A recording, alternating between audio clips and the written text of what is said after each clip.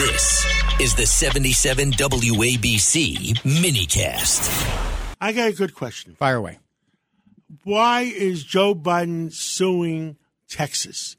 Let me tell you something. If I was the governor of Texas, I'd be doing what he's been doing. When my constituents have homes that are being robbed, that they're being mowed down by migrants that are not necessarily welcome, who is protecting our citizens of Texas? Well, let me ask you a question. The biggest border town is a place called El Paso, Texas. They have a Democrat or Republican mayor? They have a Democratic mayor. They have a very popular Democratic mayor. And why is that? It's because he knows his economy in his town. But what does that have to do with keeping the state of? Just said, if I was the governor of Texas, I would be doing exactly what Governor Abbott is doing, protecting my constituents. I know you say protecting. Because they're coming through the borders, bringing drugs. Oh, stop it. Bringing drugs. They're not bringing drugs. You're doing nothing. 100,000 Americans have died in 12 months from drugs. John, you're a businessman. Are these big cartels? There's money in drugs? Are these big cartels businesses? Do you think you think they're putting in the backpack of someone going over the River Grande or giving it to an American citizen in a truck to put in the panels? Both. They're not giving it to the guy. Both. They're not doing it by 20 pills at a time. Let's use our head here. But you asked a question about the state of Texas and how you should govern the state of Texas. They have the right to protect themselves, Anthony. That's fine. They just don't have the right to enforce the federal law.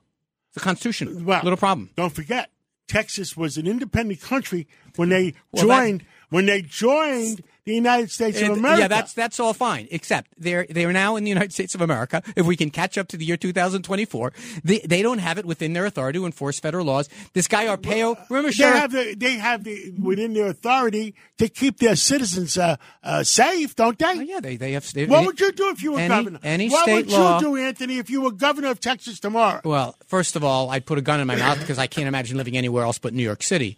But the more important, love New York too. But the more important thing is how you manage an immigration problem is not state by state or city by city. And I think we can agree upon that. I think it's got to be the federal government doing its job. But if the federal government doesn't do their job, and Mayorkas is over there, his Homeland Security Director is over there doing crap. What do you do as the governor of Texas? And this gets back to the big source of our disagreement here.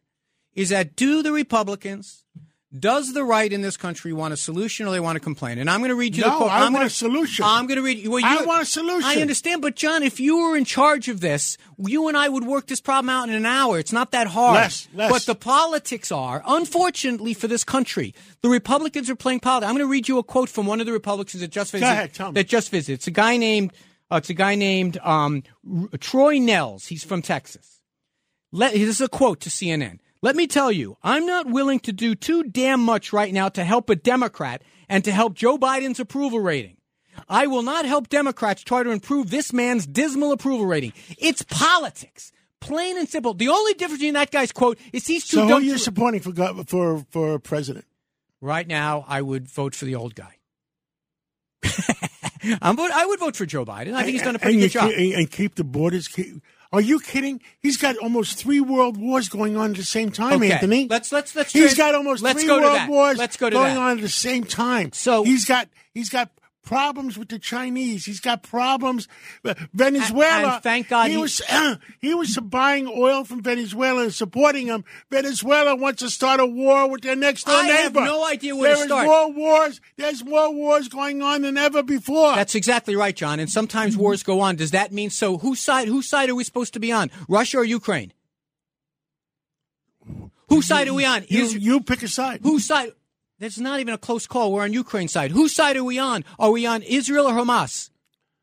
You pick a side. Not even close. It's Israel. And that's where our leader, our president, has been every single step of the way. But I want to say something. He has done something that Donald Trump could never do. Imagine Trump trying to rally NATO to stand up to Putin when Trump loves Putin and Trump badmouthed the NATO. You know, you're smoking grass right now. Come on, give me a break. It's against our policy here at Red Apple Media. Absolutely. Trump might have liked Putin as a person, but Putin feared Trump. When did he stand up to Putin? He would never, ever. Hey, How many wars did we have when Trump was president? They attacked our country. We had no wars. They attacked our election in 2016, according to Donald Trump's own officers. We had no wars during 2016 to 2020, did we? Listen. Did we have a war? We had a nonstop war against nothing. the Russians that whole time. By the way, I understand why Donald Trump likes Putin. Putin weighed in to try to defeat Hillary Clinton and did it successfully in 2016. So you're blaming, are you supporting Hillary Clinton that Putin made her lose? Yes. My God. And by the way, you know who supported that conclusion? Who? The security and intelligence community under, wait for it, Donald Trump. And how did they make Hillary lose? Well, I mean, there's a whole report that they did, and many people were indicted for it, and the Mueller report showed it. But basically, what they did is they exploited the gaps in our social media. They exploited our gaps in our intelligence. Wait. To basically social media. That guy, what's his name, spent $400 million in support of Hillary. Who did? Who's that? Who's the social media guy? Zuckerberg? Wait. Let me get the number. $444 million. Hey, let me say it slowly. How much is $444 million? Musk bought a whole Twitter just to help Trump. Come on, rich people do things. Listen, I mean, I wouldn't know personally.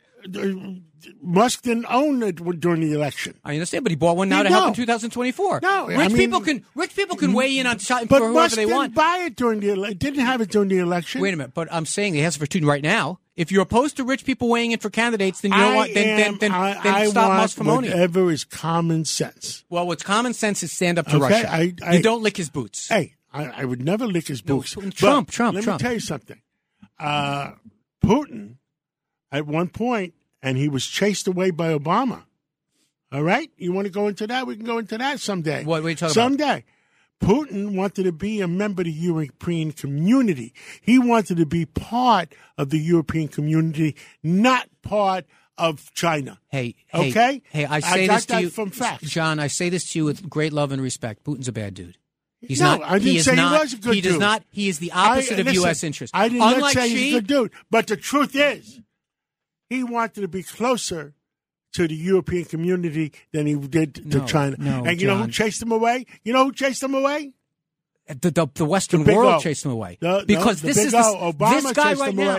Obama chased him away. Can you imagine how lucky we are if one of our own European Union members was attacking a fellow?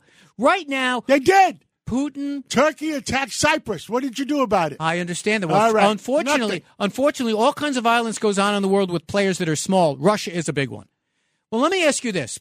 Can you tell me what happened maybe I'm getting a little insight into it now. What happened among Republicans that made them go from the toughest anti-Soviet party of Ronald Reagan to now being people that make apologies for Putin? Where did that happen? Did I make an apology for Putin? John, you're representing your whole side now. Who made apologies for Putin? Tucker Carlson and about a third of the House and Senate right now. The Republicans have gone soft on Putin. When did that happen? I don't understand. My God! And then how many Democrats went soft on Iran? What do you mean?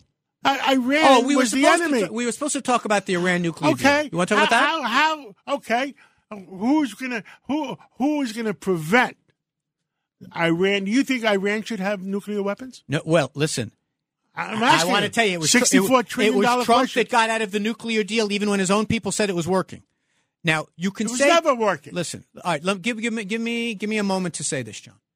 The Iran nuclear deal was a regime to prevent Iran from developing a nuclear weapon.